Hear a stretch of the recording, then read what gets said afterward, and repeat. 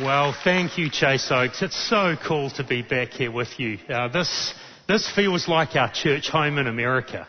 As Jeff said, my wife Rochelle and I were here before we even had kids 28 years ago. And this was our church home. I was on staff here, had the privilege of serving alongside Jeff and Jack and a whole bunch of the staff that look a little bit greyer like me these days. But this is home for us when we come back to Dallas. And so it's very special to be back. It's been 7 years since we were here. COVID got in the way of a plan to be back. But gee, it's special to be back with who we consider to be family. So it's awesome to be with you. I was a senior in high school, and I was home from school sick one day when a package arrived addressed to my mother. She was working, she ran the office of an elementary school, but when she came home that afternoon, I said, there's a package on the kitchen counter for you. And she went, and on the back there was the address of my dad's parents, my grandparents, her parents-in-law. They'd sent this package because it was a couple of days away from her birthday. And so she started to make a bit of a joke with me. Maybe she'd open it early, have an early birthday present. And I kind of joined in and said, no, you're not allowed to do that. And I grabbed it out of her hands and I ran downstairs in our house. And we had, like many of you may have, if you've got a double-story house, a big storage cupboard under the stairs. And I ran in there and I hid the parcel where she couldn't find it. And then we promptly forgot about it until her birthday. And we've enjoyed her birthday, we've had celebrations, and that evening, Grandma and Granddad call on the phone to wish my mum a happy birthday. And they ask her, did you like the present? And all of a sudden she remembered this parcel that I'd gone and hid. And she glared at me and she's on the phone saying, it was so lovely, thank you for giving me that. And she gets off the phone and she's like, Bradley, which means I'm in trouble. Where's the present? Oh, sorry. And I ran back down the stairs, into the cupboard under the stairs and hunted around. And I could not find that jolly present. And I went up and said, I can't find it. And my dad kind of made this comment under his breath about teenagers. And he went downstairs and hunted around in the cupboard. He couldn't find it. And he comes upstairs and says, I don't know what he's done. And so Mum sighs and makes a comment about the way men look for things. And then I know. And she goes downstairs. Well, even she couldn't find it. 12 years later, my parents sell that home and clear everything out, including that cupboard under the stairs. And they still couldn't find the present. Oh, wow. I think I have the spiritual gift of hiding things. To this day, we do not know what Grandma and Granddad gave my mother for her birthday that day. And when I get to heaven, the first thing I'm going to do is hunt down my Grandma and Granddad and say, what on earth did you give Mum for that present that year? Because we have no idea.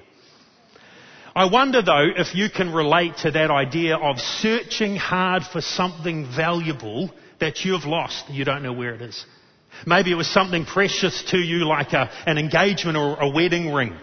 Maybe it was your wallet or your credit card that went missing and you have had to frantically search the house trying to find it. Maybe you were looking for your car keys half an hour ago and didn't know where they were. But that idea of searching for something until you can find it, if you can, is at the heart of three of the most amazing stories that Jesus told during his ministry. We call them parables, which means they were made up stories. They weren't about actually anyone in particular. They were fictional, but they had a spiritual point that Jesus was getting across. And three of the most powerful stories that Jesus ever told are found in the Gospel of Luke, which is one of the 4 biographies of Jesus in the New Testament, what we call Gospels. And in Luke 15, Jesus tells these 3 amazing stories. He begins with a story about a shepherd who loses a sheep. And then he tells a story about a woman who loses a coin. And then he tells a story about a dad who loses one of his sons, who wanders away. And you'll notice, if you just go back to the previous slide on the screen there, you'll notice the ratios change. The value goes up in each story. So the shepherd has 100 sheep and loses 1. So that's a value of 1%. But the woman only has 10 coins and loses 1. So suddenly it's now 10%. And the father only has 2 boys. He's lost 50% of his family. And so what Jesus is doing as he tells each of these stories is he's ramping up the tension of what's going on. And it's that third story about these lost sons of a father that I want to share with you today. So Jesus begins this way in Luke 15. He continues, because we're jumping into the third story now. There was a man who had 2 sons. The younger one said to his father, "Father, give me my share of the estate." And so he divided his property between them. As Jesus was telling this story to a Near Eastern audience, they would have gasped twice in these 2 comments. The first time they would have gasped is when this young son comes to his father and says, "Dad, give me my share of the inheritance now." Now, back in those days as now, you don't get the inheritance until the parents die. That's the same here as New Zealand, eh? Yeah. So what is he doing? He's coming to his dad and saying, "The money that I'm going to get from you when you die is more important to me than you. I wish you were dead so I could get the money now." And in an honour-shame culture, which is where Jesus is, this was incredibly disrespectful. And the audience would have been shocked at the audacity of this young punk who comes and asks his dad for something like that. And then as Jesus tells the story, they would have gasped a second time. Because the way that Jesus tells the story, the father gives him what he asks. The father goes ahead and calls up the lawyer and divides up the estate between his 2 boys. The oldest son would get a double portion. That's how it worked in this patriarchal world. I'm a younger son. I don't like that. And I'm glad that doesn't work anymore. But he would have divided it into these 2 parts, 2/3 for the older boy, 1/3 for the younger. And he would have handed all of that over to his young son. And so Jesus then carries on in the next verses. Not long after that, he says, the younger son got together all he had and set off for a distant country, and there he squandered his wealth in wild living. After he had spent everything, though, there was a severe famine in that whole country, and he began to be in need. So he went and he hired himself out to a citizen of that country who sent him to his fields to feed pigs.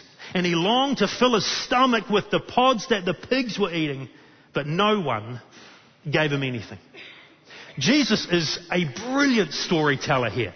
So he sets up this story magnificently. The father's divided up the estate, given the smaller share to his younger son, and the younger son gathers everything together. You know what that means? He sold the family land. Now this was land that had been in their family for generations, had been passed down from one generation to another. And it's like this young boy, this young man, he spits on the graves of all his ancestors because he sells the family land for as much cash as he can get. And then Jesus said he takes off to a far country. Now, this is a Jewish culture. So if they've gone anywhere outside the land of Israel, he's gone to Gentile country. So he takes off to Gentile country where they don't follow the God of his ancestors. And there Jesus says he squanders all of the money. And just as his bank balance runs down to zero, just as his credit card starts chalking up because he didn't have the chance to hear Jeff in the last couple of weeks talk about how to handle your money properly, well, at that moment, a famine hits the land. It's a recession, the economy, the bottom falls out, businesses start to close, banks foreclose on mortgages, and this young Jewish kid is stuffed. He's got no money. He's got no options. He tries to get a job, and this is where Jesus' humour comes in. The only job this good Jewish boy can get is what? A pig farmer. This kid's never even touched bacon in his life. And now he's looking after a herd of pigs. And the wages are so pitiful. He is so hungry. Jesus describes him holding the slop bucket in his hand, feeding the pigs, and wondering if he might be able to sneak a little bit for himself. He has hit absolute rock bottom. And so Jesus then continues. When he came to his senses, he said, "How many of my father's hired servants have got food to spare? Here I am, starving to death. I will set out and go back to my father and say this to him. Father, I have sinned against heaven and against you. I'm no longer worthy to be called your son. Make me like one of your hired servants." So he got up and he went to his father. He's in the pig pen with the slop bucket. And he suddenly has this moment where he goes, this is ridiculous. What am I doing? The servants back at home, which means they were a pretty wealthy family, by the way. The servants at home have got enough Chick-fil-A to eat. They've got so much, they're sweet. Here I am looking into this jolly slop bucket. This is hopeless. I need to go home and sort it out with my dad. Now, if you've never heard this story before, if you've come into church for the first time or you're not familiar with the stories of Jesus, then you're going to be fine at this point. But I want to suggest if you are familiar with this story, if you've heard this before, this is the point where we misread the story. Because the way most of us understand this story is that at this moment the son repents and he decides to go home and confess his sins to his father. This is a beautiful story about a young man who realizes he made a mess of life and he repents of his sin and he goes home. And can I just suggest to you, I think we're misreading the story if that's how we're reading it. Because I don't think that's what's going on here at all. A few years ago I came across a New Testament scholar by the name of Dr. Kenneth Bailey. He's an American, but he's lived almost all of his life in the Middle East. And so he brings an understanding to some of the background of these kinds of stories and the culture behind it that many of us in the West, whether America, England, New Zealand, wherever we're from, we sometimes miss the nuances of these stories.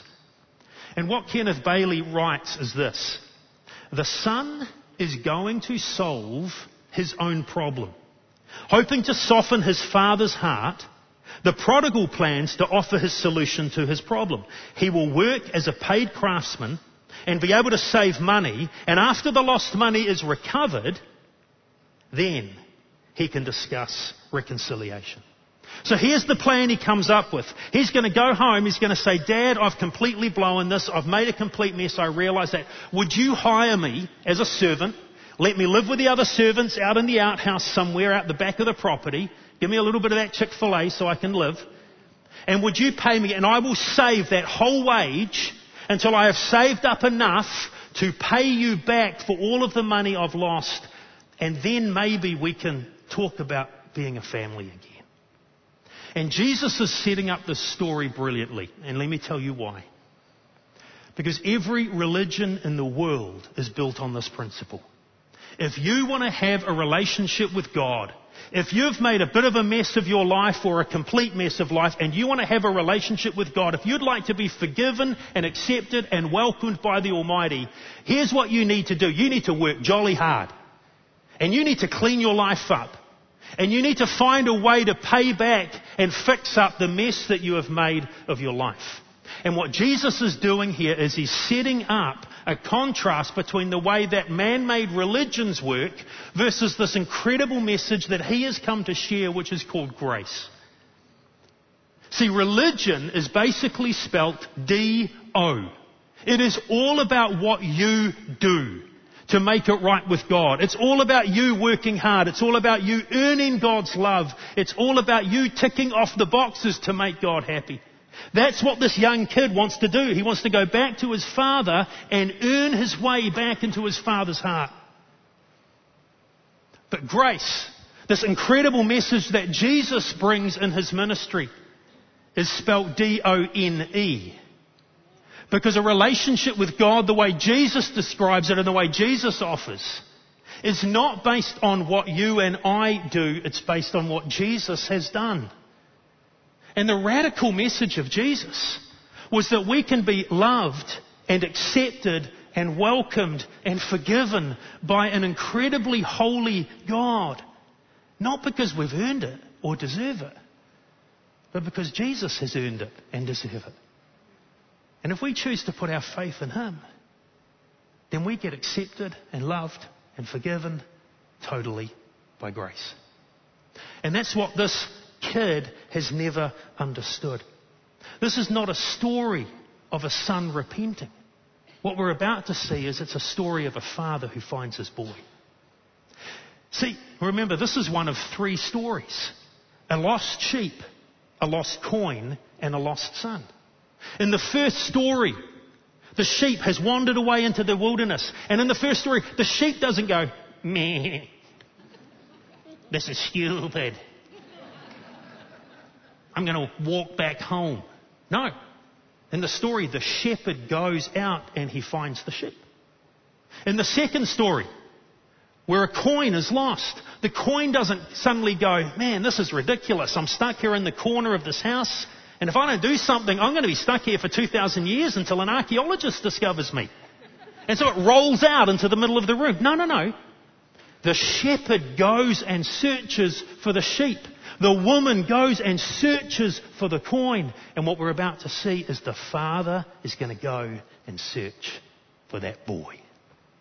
Here's the way Jesus describes it in verse 20. But while he was still a long way off, his father saw him and was filled with compassion for him. And he ran to his son and he threw his arms around him and he kissed him.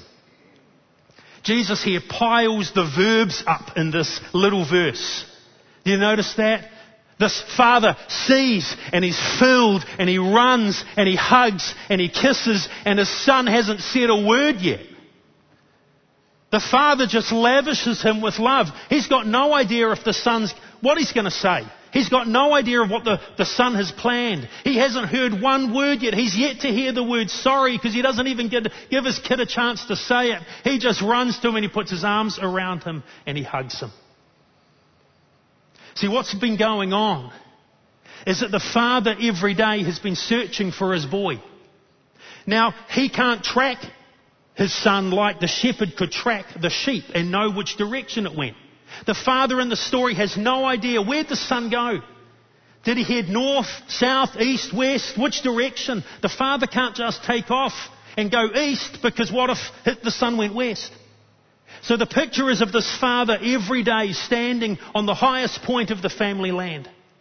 And he is gazing out at the horizon at every point in the campus. Every day he's just looking to see if he can catch a glimpse of his son anywhere on the horizon. And the reason he is doing that is because he needs to get to his son before his village.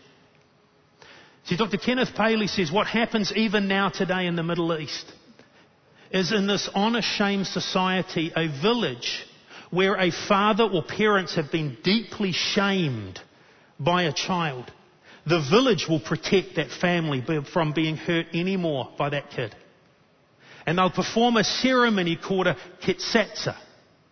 And they will get, when they see a glimpse of a wayward child coming home who has shamed the family, they will get an old pot or an urn that's cracked and useless, and they'll fill it with rubbish. They'll grab stuff from around the village, they'll throw in old pottery pieces and burnt food and whatever rubbish is around. And then the whole village will go out and they will line up right across the roadway to prevent this wayward son getting to the family home. And they will stand there and they will say, "You are not coming home. We will not allow you to inflict any more humiliation on your family. We are stepping in to protect them. You are now kitsatsa." And they will throw this urn or this pot onto the ground where it shatters and all the rubbish spills out, and they will say, "That is what you are. You are rubbish. Now turn and go." And what's going on in the story, folks, is that the father, day after day after day, is searching the horizon to catch a glimpse of his son. Because if he can find his boy, and if he can get to his boy before the villagers do, if he can be reconciled to his son before they can enact that ceremony, then everyone has to be reconciled to him. Everyone has to welcome him home, and he will be loved and accepted again. And so day after day after day, this father in the story, who is a picture of God, is looking for his son until the day comes where he sees him coming on the horizon. And the father in Jesus' story does what no Middle Eastern patriarch would ever do. He picks up his robes in his hands and he runs. Because he is going to find his son before the village has a chance to enact kitsatsa. You see, the rabbis, the other teachers in Jesus' day, they believed that a holy God would welcome sinful people back into a relationship. But they had to repent. They had to sort their lives out. They had to confess their sin to everyone. They had to make up for everything they'd messed up and done wrong. And they had to tick all the boxes and do all this stuff in order to be acceptable to God. And Jesus comes in and says, no, that's not what my Father's like. My Father is like a shepherd who goes looking for the stupid sheep that's wandered off again. He's like this woman who will sweep the entire dark house until she finds that valuable coin. And he is like a dad who stands on a hill and looks for his son day after day after day because he loves his boy so much. That's grace. It's not about what we do. It's about what Jesus has done. And the point of the story, folks, is simply this. The God of grace goes looking for the lost. The God of grace goes looking for the lost. God's not hanging back, waiting for sinful people to clean their lives up and fix up the mess we've made. God comes looking for us. He comes running for us.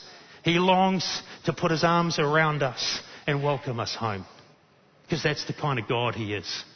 He's a God of grace. And so the story ends this way. Verse 21. The son says to his father, Father, I've sinned against heaven and against you. I'm no longer worthy to be called your son. He starts into his speech, but he only gets halfway, and the father interrupts him. He says to the servants, quick, bring the best robe and put it on him. Put a ring on his finger. Put sandals on his feet. Bring the fattened calf, which is actually a literally in the original language. It's a New Zealand lamb. Just saying that. Bring the New Zealand lamb and kill it. Because it's outstanding. And let's have a feast and let's celebrate. For the son of mine was dead and he's alive again. He was lost and he came wandering home. No. He was lost and is found. And they began to celebrate. See, it's a beautiful story, not of a son who repents. He wants to earn his way back into the Father's love. It's a story of a father who finds his son and welcomes him back without him ever cleaning up his life. It's a story of grace. And this is where most people finish the story and celebrate what an amazing God of grace he is, and we sing a final song and we go home. But there's actually one more part to the story. In Luke chapter 15, where this is found, there's 8 more verses. Because Jesus now brings in a twist to the story. The sheep has been found, the coin has been found, the son has been found, and then we find there's another son. Jesus continues. Meanwhile, the older son was in the field. When he came near the house, he heard music and dancing, and he called one of his servants and asked him what was going on. Your brother's come, he replied, and your father has killed the fattened calf because he has him back safe and sound. And the older brother became angry, and he refused to go into the party. So his father went out and he pleaded with him. For a second time in the story now, this father has been publicly shamed by one of his boys. The first time it was the younger son taking off to a faraway land. Now the second time it's an older son who refuses to join the party, to join the family celebration. Now this is again an honor-shame culture. The younger son comes back from the fields, dusty, grimy, needing a shower. And he hears the party going on. He calls one of the servants, what's going on? The servant tells him, and he's so mad, he's going, I'm not going in there. And the servant goes up to some of the other servants and says, the brother's home, and he's ticked off. Ticked off, that translates into Texan. Yeah, he's ticked off. He's not coming in. And the servants tell some of the other servants and some of the guests here. And the whispers slowly filter through the courtyard until all of the guests have heard the news. The older brother's outside and he is so angry with his dad. He's not coming in. And for the second time in the story, the father is humiliated by his other son, even though that boy never left home. And what does the father do? For a second time, he humbles himself. He picks himself up from the seat of honor in the banquet. And in the sight of everyone in the room, he walks out to go and find his other boy. And he pleads with him to come in. And through the mouth of Jesus, here's what the older boy says. He answers his father, "Look, all of these years I have been slaving for you, and I have never disobeyed your orders. You never gave me even a young goat so that I could celebrate with my friends. And then when this son of yours," notice he's not even my brother, "when this son of yours who squandered your property with prostitutes," suddenly the story's expanding massively, "when he comes home, you kill a fattened calf for him." Notice very carefully what this oldest son is saying. The oldest son believes that his relationship with his father is based on exactly the same thing the youngest son did. It's spelled D-O. Only the older boy thinks he's ticked every box. "Dad, you now owe me. I've worked hard. I've obeyed. I never left. I've ticked off all the boxes. So therefore you should love me because I'm awesome."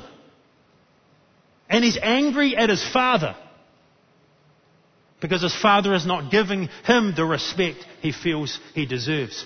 Both boys here are lost because both of them believe that the way they relate to their father is through religion. It's through earning. It's through working hard. The younger son was lost in his rebelliousness. The older son is lost in his religion. The older son ran far away and is separated from his father through his bad deeds.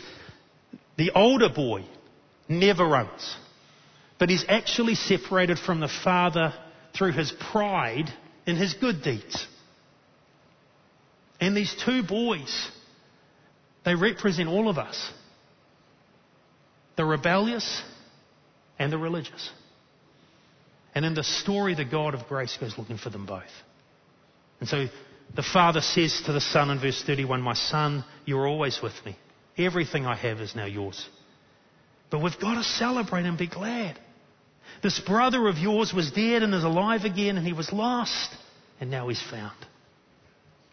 And how does the older boy respond? We don't know. Jesus leaves the story there. Why? Well, if you go back to the beginning of the chapter, Jesus is teaching. He's telling these stories to this crowd around him. And crowded around him are all of these people who are like younger sons and younger daughters. Luke tells us it's sinners, it's prostitutes, it's tax collectors, it's the scum of the earth. It's people who have no business ever coming near any religious teacher or rabbi like Jesus. And they are hovering around him, and he tells these stories about a God who pursues sheep and coins and wayward sons.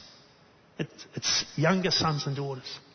And then on the outskirts of the crowd, standing there, arms crossed with a scowl on their face, are a bunch of the other teachers and rabbis. They hate Jesus and they hate his message. And they're standing there listening to these stories. And as Jesus gets to the end, he throws this little twist in for them. Because if all of these sinful people have made a mess of their lives, if they're younger sons and younger daughters, those religious leaders standing on the edge of the crowd, they're older sons. And they're full of pride about their goodness and how wonderful they are and what a blessing they are to God. And what Jesus is wanting them to understand is it doesn't matter whether you've made a complete mess of your life or you're the most perfect person who's ever lived. You will never have a relationship with God based on what you do. It is totally and utterly based on what Jesus has done for us. He lived the perfect life none of us can ever live. He died on the cross to pay the penalty of our sins. And he rose again to open up a relationship with God and defeat sin and death and hell forever and ever. The God of grace comes looking for the lost, both the rebellious and the religious. And that's what the story is all about. Many years ago, Rochelle and I were visiting a little house church that our church in New Zealand, in Auckland, had planted in a town a few hours' drive away.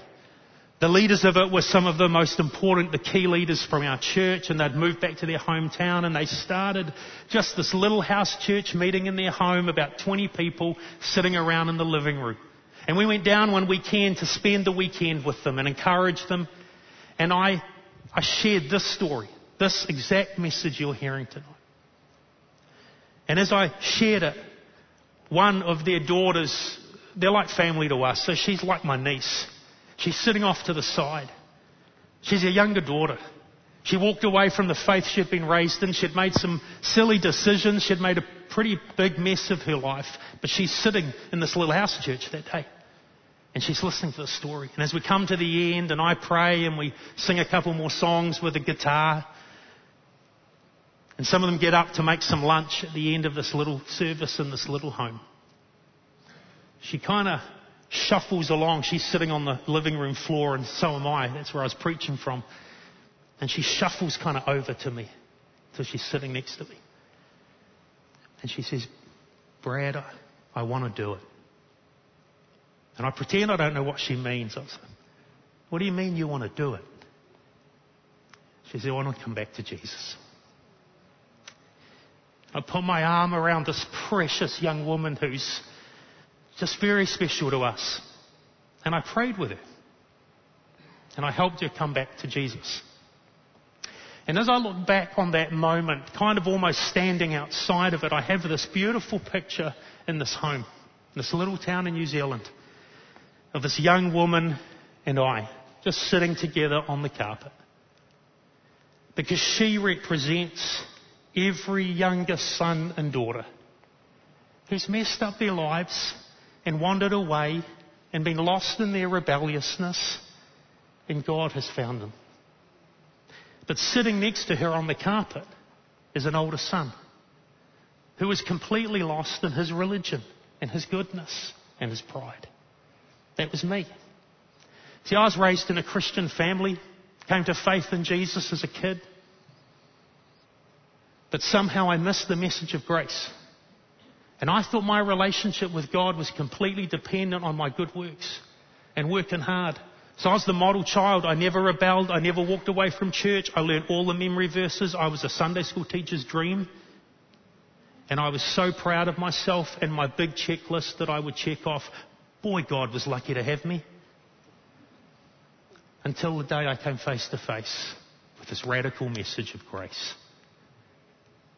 And what I realized is it doesn't matter how rebellious you are or how religious you are.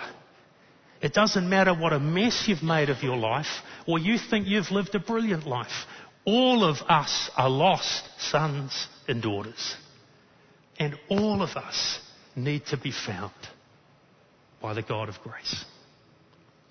So as we finish today, I want to leave you with two profound statements that I want you to hear. Number one is this: you are never bad enough that you're outside of the grace of God. Please don't ever believe that you are so bad that you cannot be warmly accepted and loved by this God of grace, because that simply isn't true. And maybe you're in church for the very first time. Maybe you're watching online and you're checking all this thing out and you're wondering how this even works. The wonderful news of the Bible is it doesn't matter what you've done in your life. God's looking for you. And Jesus wants to grab you and welcome you into his family. And there is nothing that you could have done in your life that would be bad enough to stop that happening. Jesus, when he died on the cross for our sins, he died for it all. And maybe some of you, there might be some of you, you've been a Jesus follower for years. And yet you've got this nagging doubt. All the silly things you did in life. Whether or not it's really forgiven, really taken care of. Whether God really loves you. He does. Because grace is spelt D-O-N-E. You've never done anything bad enough. You're outside of his grace. If you want to be found. The other point is this: you are never good enough that you do not desperately need his grace. And if you're an older son or an older daughter like me, we need to lay down our checklists and our spiritual resumes where we think we've got it all together. We need to lay those down and realize, no, we are accepted and loved and welcomed totally by what Jesus has done as well. Because that's the point of his story. The God of grace goes looking for the lost, both the rebellious and the religious. So as we finish today, I want to pray for us that we would grasp this maybe in a way we never have before. But before I pray, I want to invite you to pray. Just take a moment to talk with God. And if this is all new for you to know what prayer is, it's simply talking to God. You can just think the thoughts and he hears you.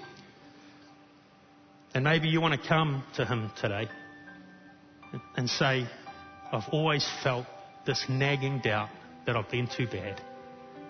And I embrace your grace today. Or you may want to say, God, man, I've been proud. Help me to lay that down and realize it's all by your grace alone. Because the God of grace goes looking for the lost.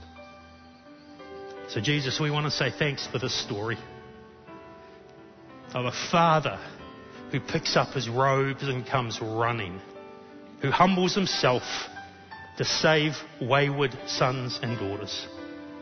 And whether we're younger sons and daughters and have made a mess of life, whether we're older sons and daughters and have been really good, it actually doesn't matter. We all need your grace.